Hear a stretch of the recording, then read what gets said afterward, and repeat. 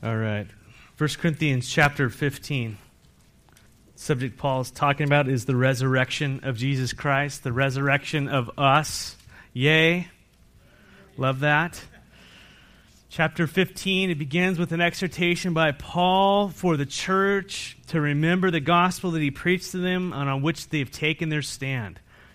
If you have said yes to Jesus, if you said, make me a new creation, what happened is you put your faith in the gospel of Jesus Christ. And that is the foundation for your life from then forward. That is what you live on. So Paul goes to explain what the gospel is that Jesus died for your sins, for my sins, according to the Scriptures. We can read verses like Isaiah 53 and Psalm 22 and all these other verses all throughout the Old Testament. It talks about Jesus dying for our sins. And that says that we have sins that need to be died for. Amen?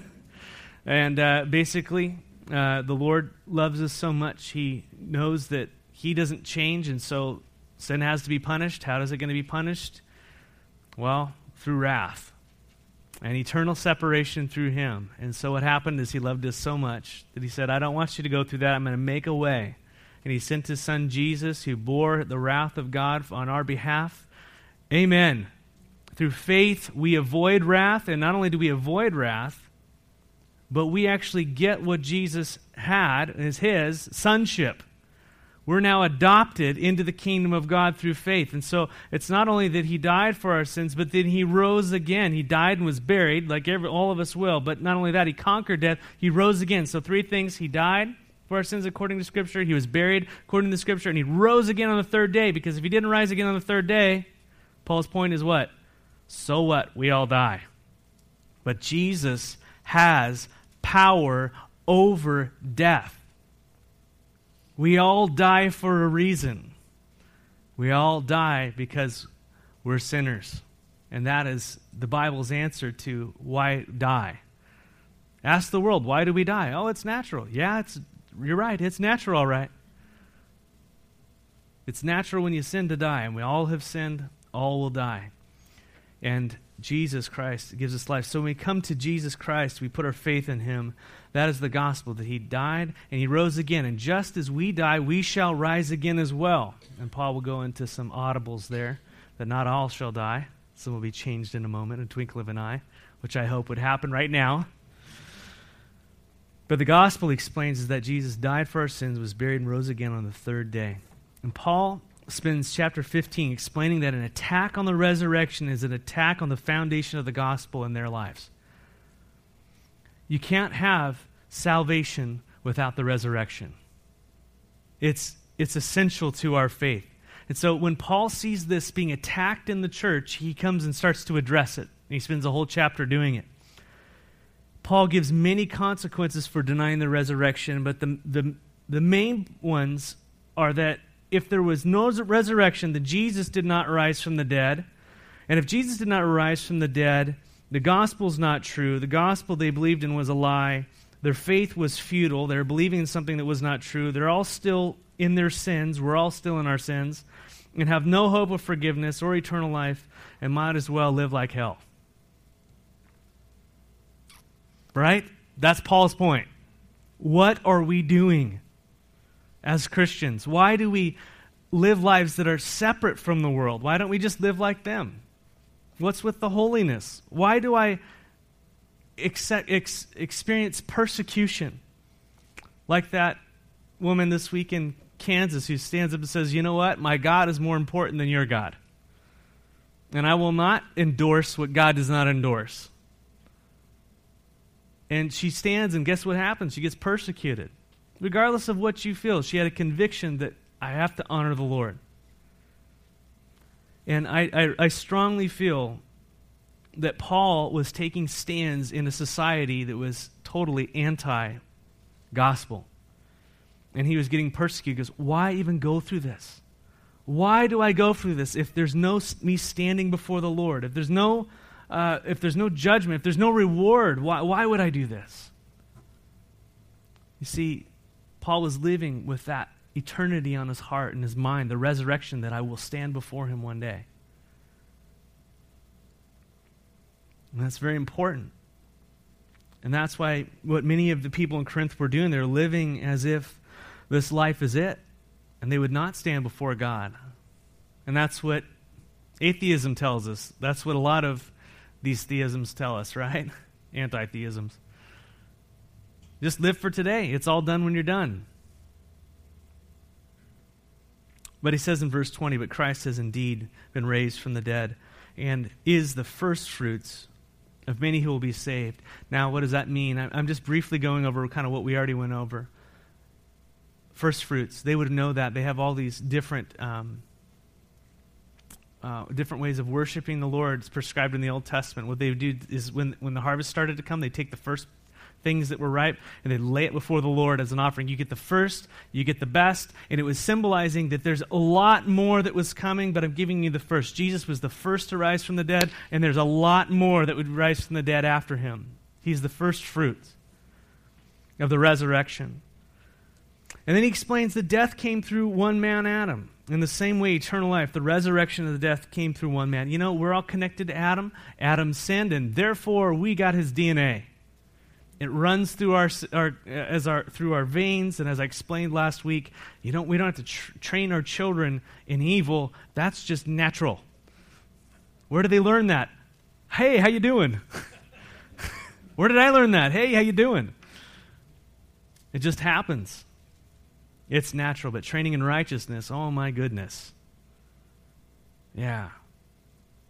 Death came through one man, Adam. But in the same way that death came through Adam, it was translated, it was infused. He says the same way eternal life comes through Jesus. Jesus is the life giver, not the death giver.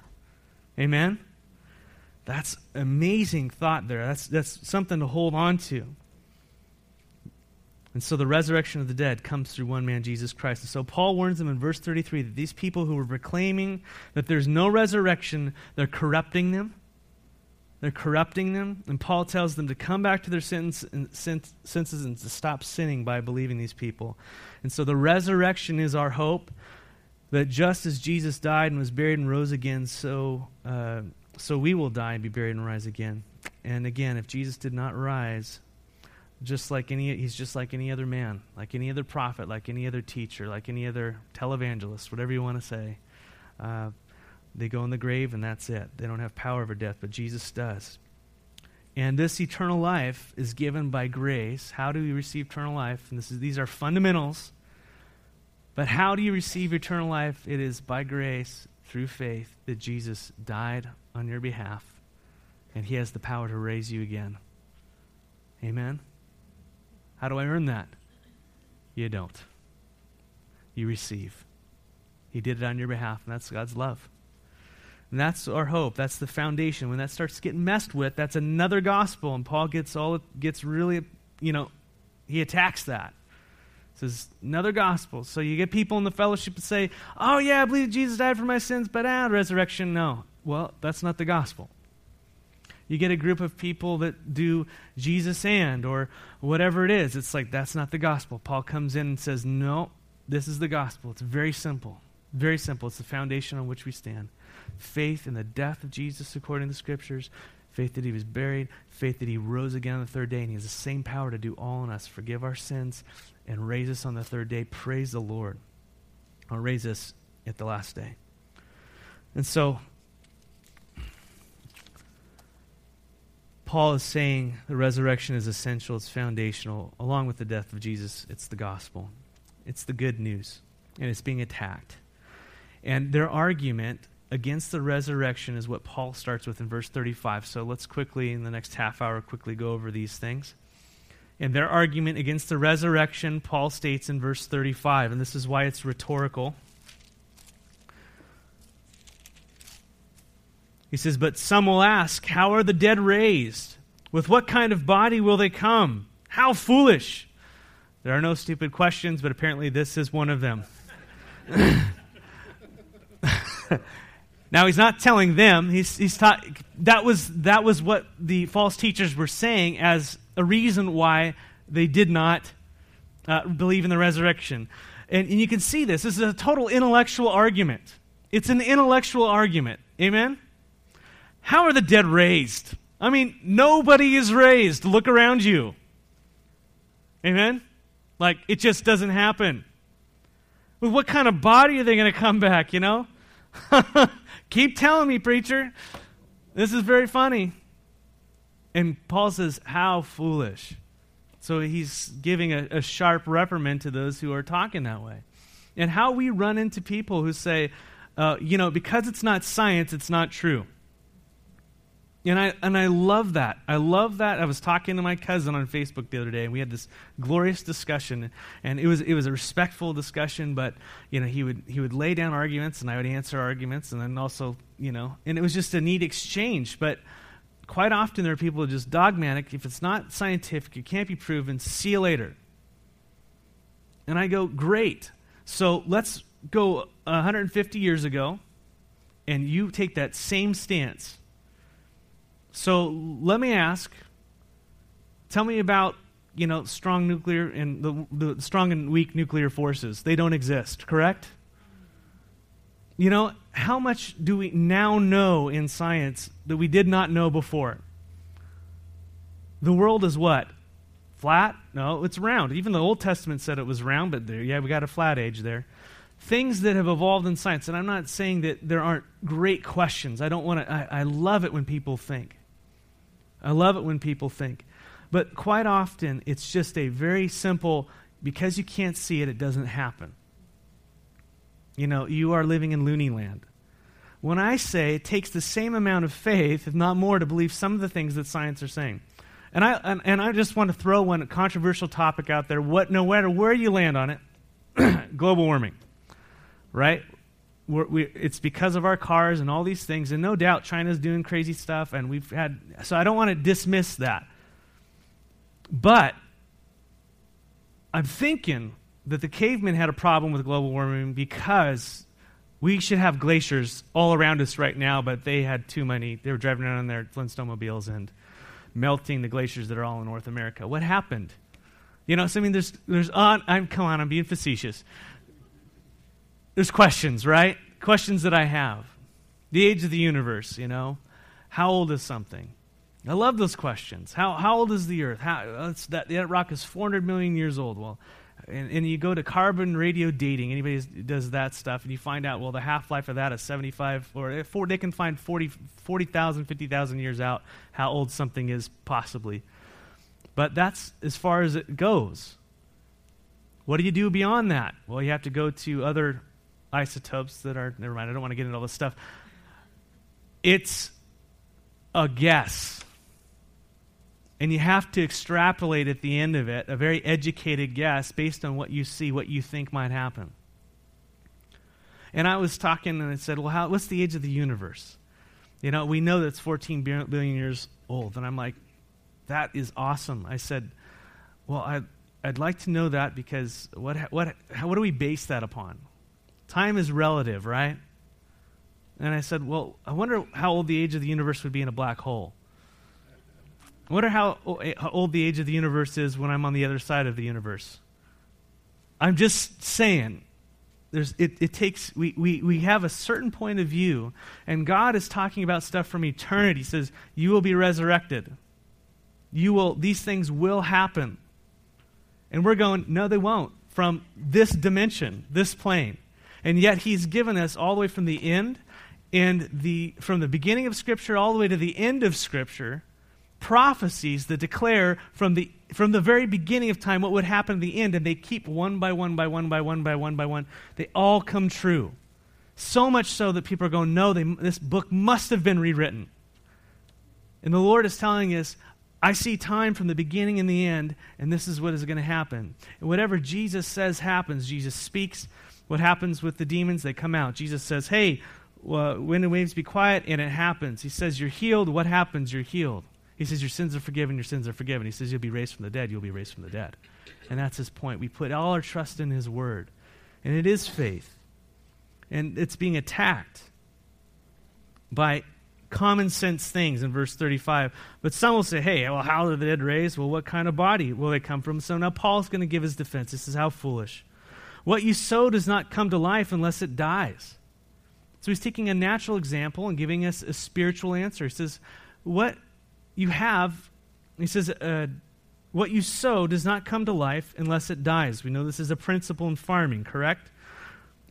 When you sow, you do not plant the body that will be, but just a seed, perhaps of wheat or something else. I don't know how, I mean, it's possible, but you don't take a whole oak tree, put it in the ground, and get an oak tree. That's what his point. What do? You take acorn, right? You put it in the ground, and it grows. But God, he gives it a body as he determined.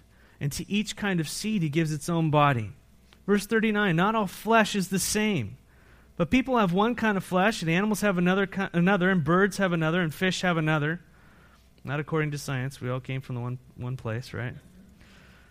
You are a fish. Verse 40. There are also heavenly bodies, and there are also earthly bodies. But the splendor of the heavenly bodies is one kind, the splendor of the earthly bodies is another. Even within heavenly bodies, just talking about like planets. Have you seen the pictures of Pluto lately? They shot something up. I don't know what it was, and it was like real high-tech imagery back then. It was 8 years ago, 2008. They shot it up. I can't remember. And it's like it was cutting edge. It was like a 3-megapixel camera or something on this $1 trillion thing flying through space. And they have these amazing high-resolution images of Pluto, and you just look at it and you go, wow. That thing's been spinning around for how long? Who knows what? How beautiful it is. It has its own splendor. And I was looking at the original tapes of them landing on the moon, and they step on the moon for the first time. The unedited one, we always get one small step. Well, there was a bunch of stuff before that and after that. You watch that whole. They're only on there for 2.5 hours. And it was an awesome video. And you watch this, and they're just talking about the describing what it's like on there and their feet, and then you see the earth rise, and you see the glory of the earth and the glory of the sun and the glory of the moon. So different bodies have different types of glory is what he's explaining. There's heavenly bodies, there are earthly bodies, and obviously he's talking about angels and us, but the splendor of the heavenly bodies is one kind, and the splendor of the earthly bodies is another. The sun has one kind of splendor, the moon has another, and the stars another. And stars differ from star in splendor, do they not? That's amazing. How would Paul know this? Verse 42. So it will be with the resurrection of the dead. We have to get that into our minds. Earthly things are planted, different things come up. Different splendor of different types of things, so it will be in the resurrection of the dead. The body that is sown is what? It's perishable. How many of you have canned goods in your root cellar from like 1960? Don't eat that. It's perfectly good. There's an idea behind it. It's perishable, right? This is perishable. Well, the bodies that we have right now, have anybody of you experienced this? Do you feel like your expiration dates are kind of need to be re-upped or anything? No, you guys are awesome. The body that is sown is perishable, but is raised imperishable. Take a column, put two sides, put body now, body later. Body now, we got what? Perishable. Body then, imperishable. Next one, it is sown in dishonor, but it is raised in glory. Feeling more dishonorable as the days go on? I look at like my son and my daughter's skin, and I just look at them and I go, man, that is it. They're just like glowing and flawless, and I'm looking at my hands going, man, if I multiply this by, I'm going to have old hands like I already do. Put lotion on it. It just ain't going to do it. Perishing, dishonored hands. Yeah, it's just not going great. Too much time in the Southern California sun.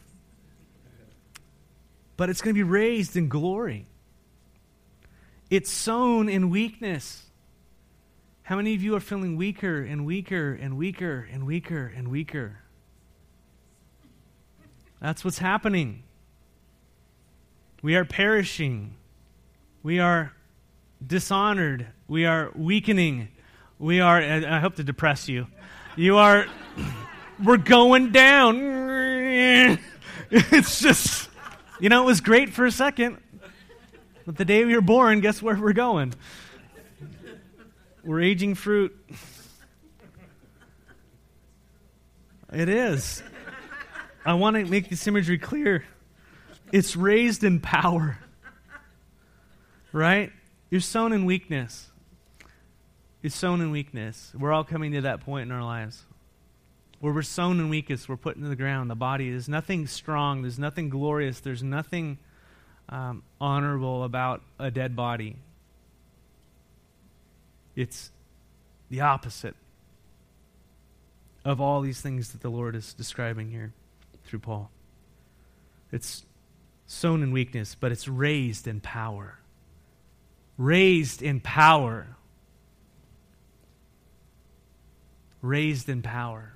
Just think about this. The weakness that you feel, other way around. Raised in power. How would you like to wake up in the morning going, raw? No need for coffee. Coffee, that's for earthlings. Raised in power.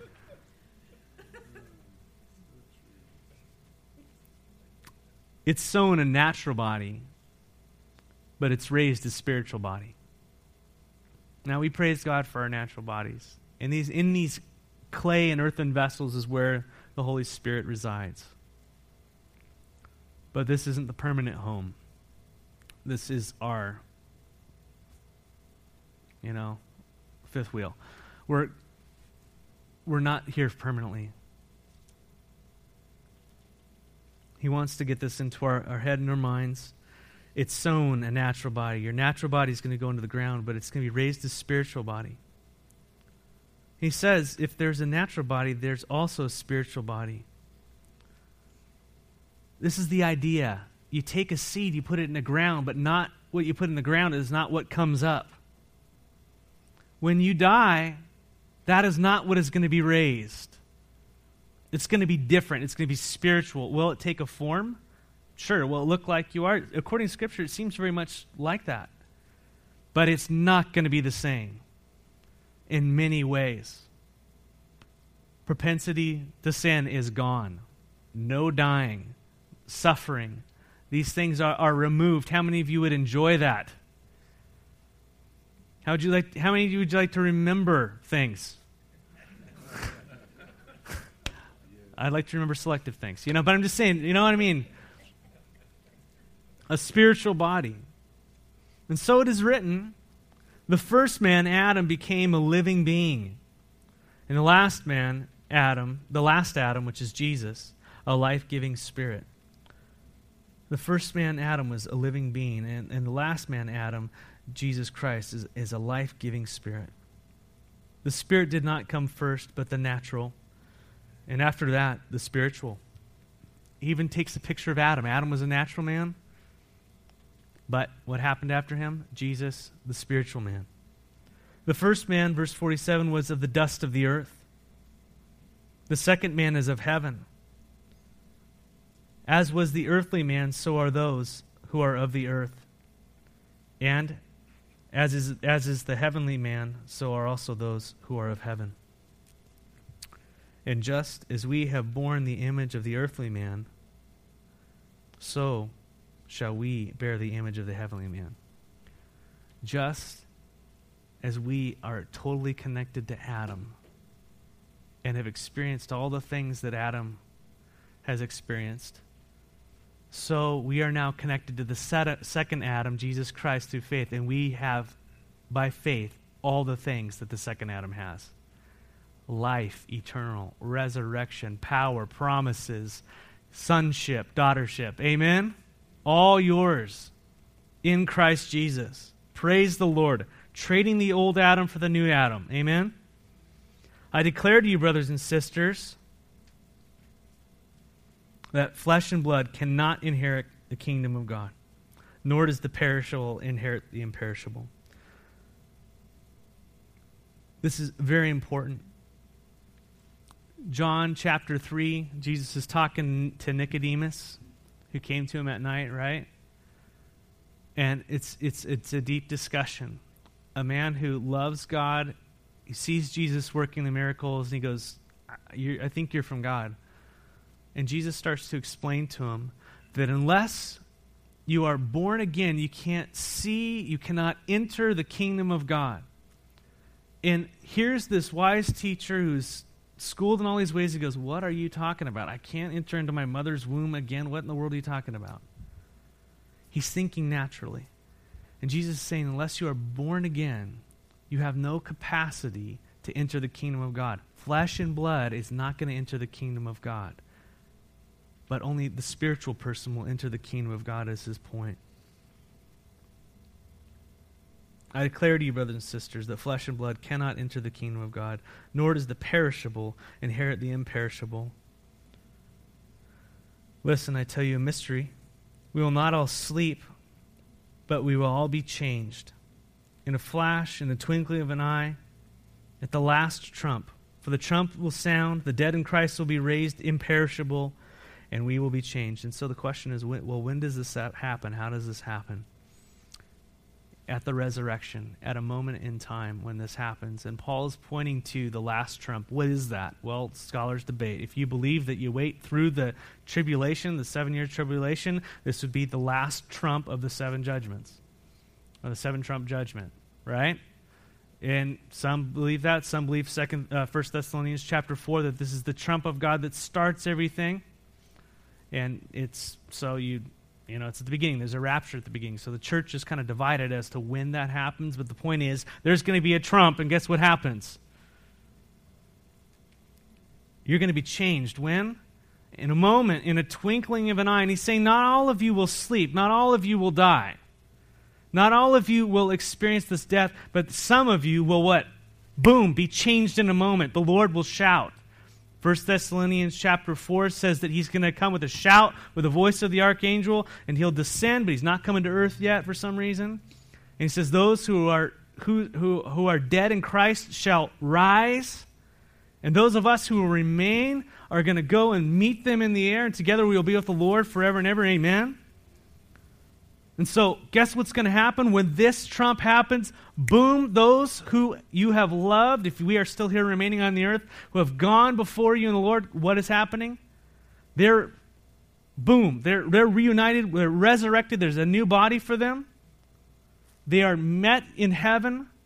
We're in the clouds to meet Jesus. We meet them, and we're all together. So the very first people you're going to see, the people who you loved in the Lord that have gone before you, amen, and we will be together, and we will meet the Lord. Praise the Lord. I love those verses. So he says it's a mystery. It's something you don't know, but we will not all sleep, but we will all be changed in a flash, in the twinkling of an eye. So is it going to be like a 12-minute conversion? How fast do you blink your eyes? It's faster than that. It's twinkling of an eye. Boom. I would really like to go from this world to the next that quickly, wouldn't you? Lord, please. Just twink. Like, whoa, yeah.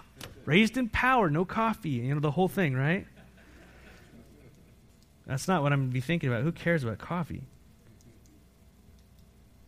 In a flash, in twinkling of an eye, at the last trump, for the trump will sound, the dead will be raised imperishable, and we will be changed. For the perishable must clothe itself with imperishable, and the mortal with immortality.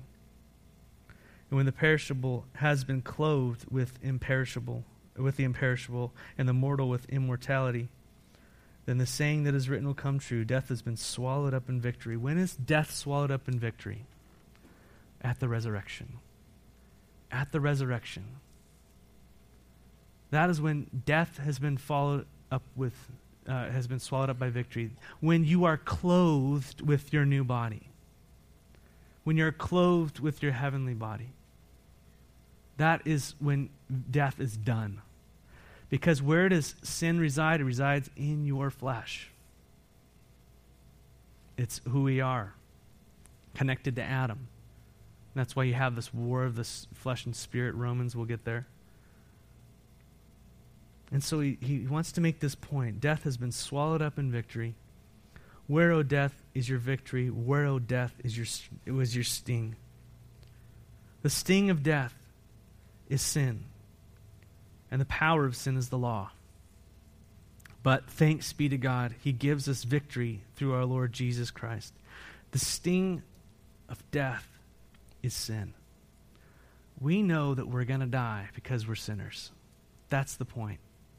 The sting that happens over and over and over in our lives, that's sin. And that leads us to a point. Why do we sin? Because there's God's holy law that says do not sin, and yet we do it. Why do we do it? Because we're sinners and we're going to experience death. And that's the cycle we're in.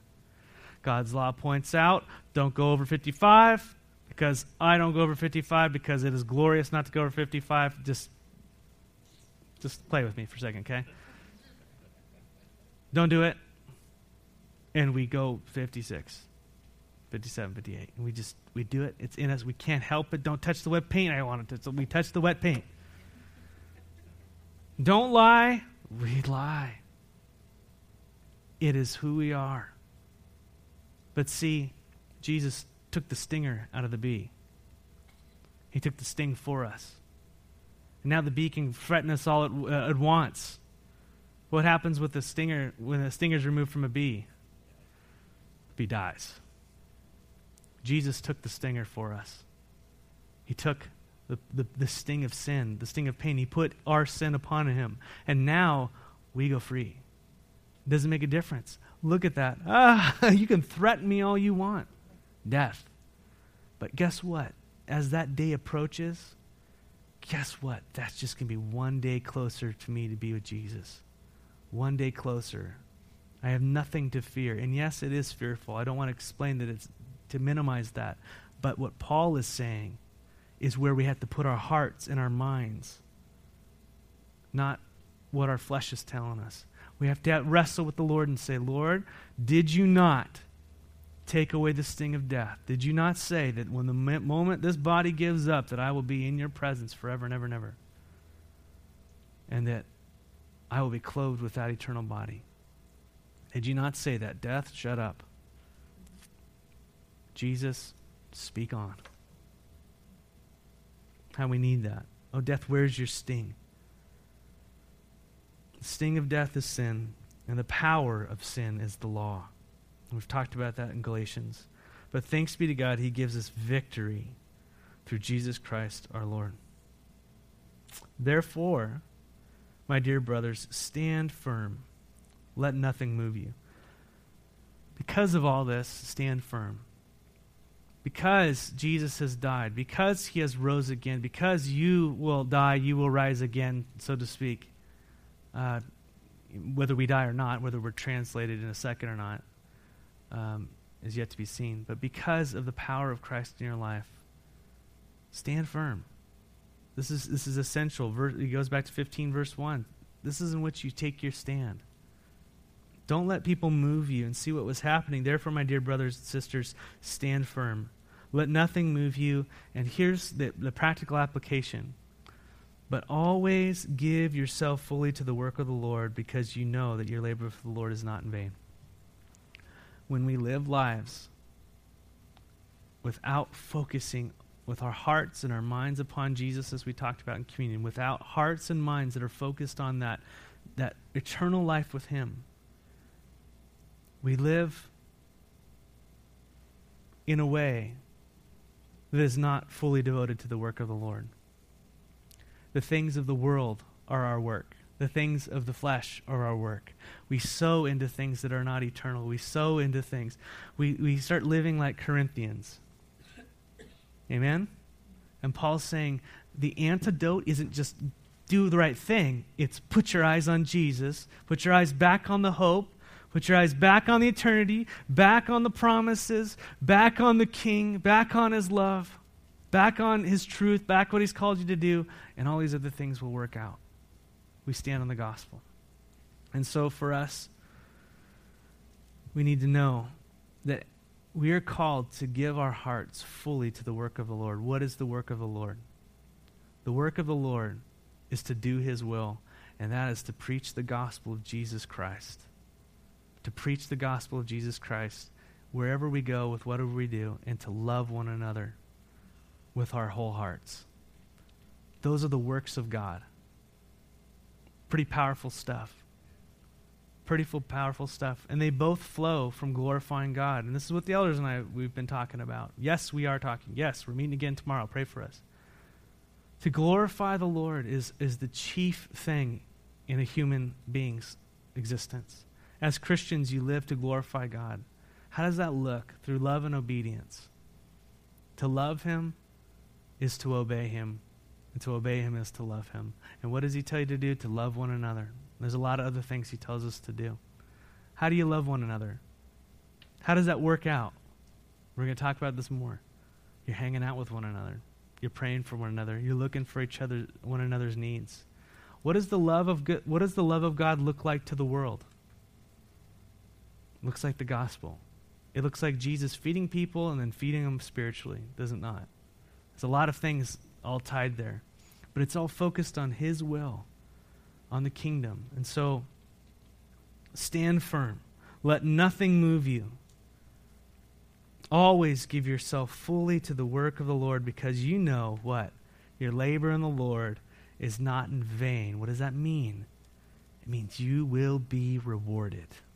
He's looking, he's watching, he's evaluating, he's keeping track of all those things you have done for him. He is not forgetting. I love how he's forgetful with sins. Don't you? Oh, forgot about that one, Matt. You don't need to bring that up. See ya. Dealt with. Remember the cross? Yeah. But remember back when you were on the steps of that place and you shared with that person that was just at that one thing? I'm like, I have no recollection of that. He's like, I do. And here's your reward.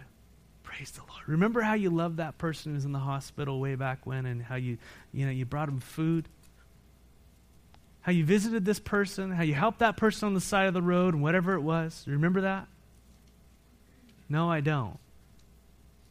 I do.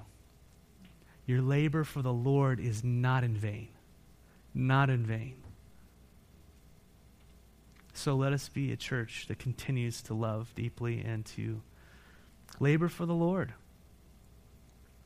Labor implies work, does it not? So let's praise him. Father, we want to thank you so much for your word. We ask that the resurrection would not be moved from our life. We ask that the truth of your gospel would be the foundation from which we spring forward. We ask that our hope would be firmly planted in heaven. And then as a result, our actions on this earth would reflect that hope.